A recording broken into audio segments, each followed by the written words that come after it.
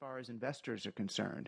Investors buy stocks, and they don't want to get dividends from those stocks. They don't want earnings. They want the stock price to go up, because that's an easy way to make money and not pay taxes. Your stocks go up. You want to see that line go up.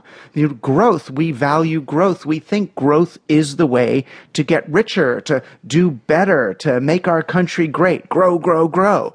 But it turns out growth of shares is very different from having a healthy, sustainable, revenue-generating business. And that confusion really is at the core of why our digital economy is not rewarding people. I want to take you back for a moment to the Twitter example, because you actually know one of the co-founders, Evan Williams, right?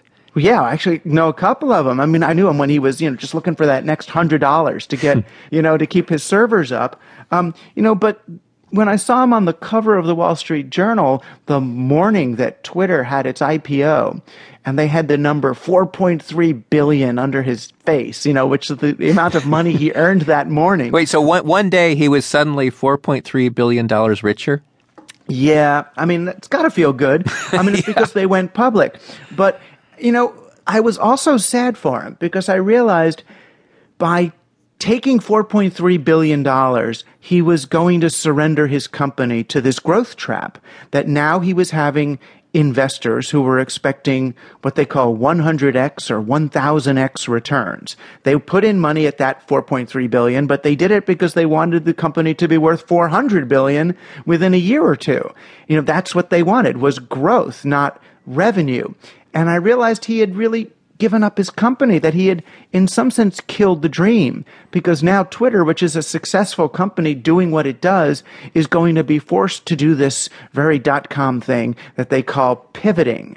When a company pivots, it means get out of that business that you're in, that revenue-generating business, and go towards growth. Even if you have to cannibalize yourself, sell off your most productive assets, sell your good businesses so that your share price will go up, and then we can sell our shares to the next round of investors. And you keep doing that until the company's dead. Well, let's talk about another example. I mean, one of the hot tech companies is Uber, the ride-hailing service. I mean, you have argued that ultimately this is not a business about getting people to their destination. It's a business model. Do you want to explain that? It's a very particular business model too. I mean, the thing when you take venture capital at the of the amount that these young startups are taking it, it's not in order for them to become successful businesses. It's in order for them to become what's known as a platform monopoly.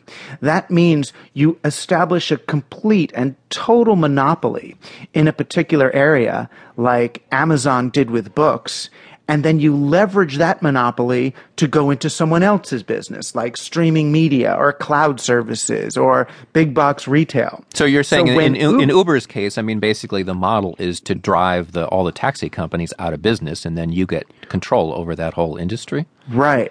So because they don't really plan on making money in the taxi industry, what they do is they use their war chest of cash to undercut everybody else in the business, put every other taxi company out of business, even if you don't make a profit doing that. Doesn't matter if you make a profit. It doesn't matter if the drivers can stay alive doing it. It doesn't matter if you destroy ride sharing and taxis, as long as you leverage your monopoly into another industry before you've completely killed the first one. It's a fairly cynical way of looking at things. I mean, I don't know it's not cynical. I don't know what Uber would say in response to that critique, that they don't actually, they don't care about giving people rides.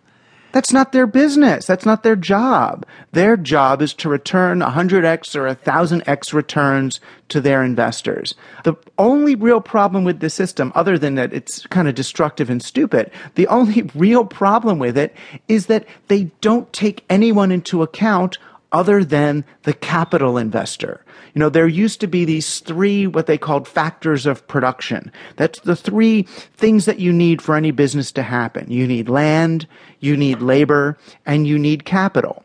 So land is the place where it's happening, the town in which you're running your taxis, where you need roads in order for those taxis to run. There's the labor, who are the drivers, and there's the capital, which is the war chest that you use. Now, when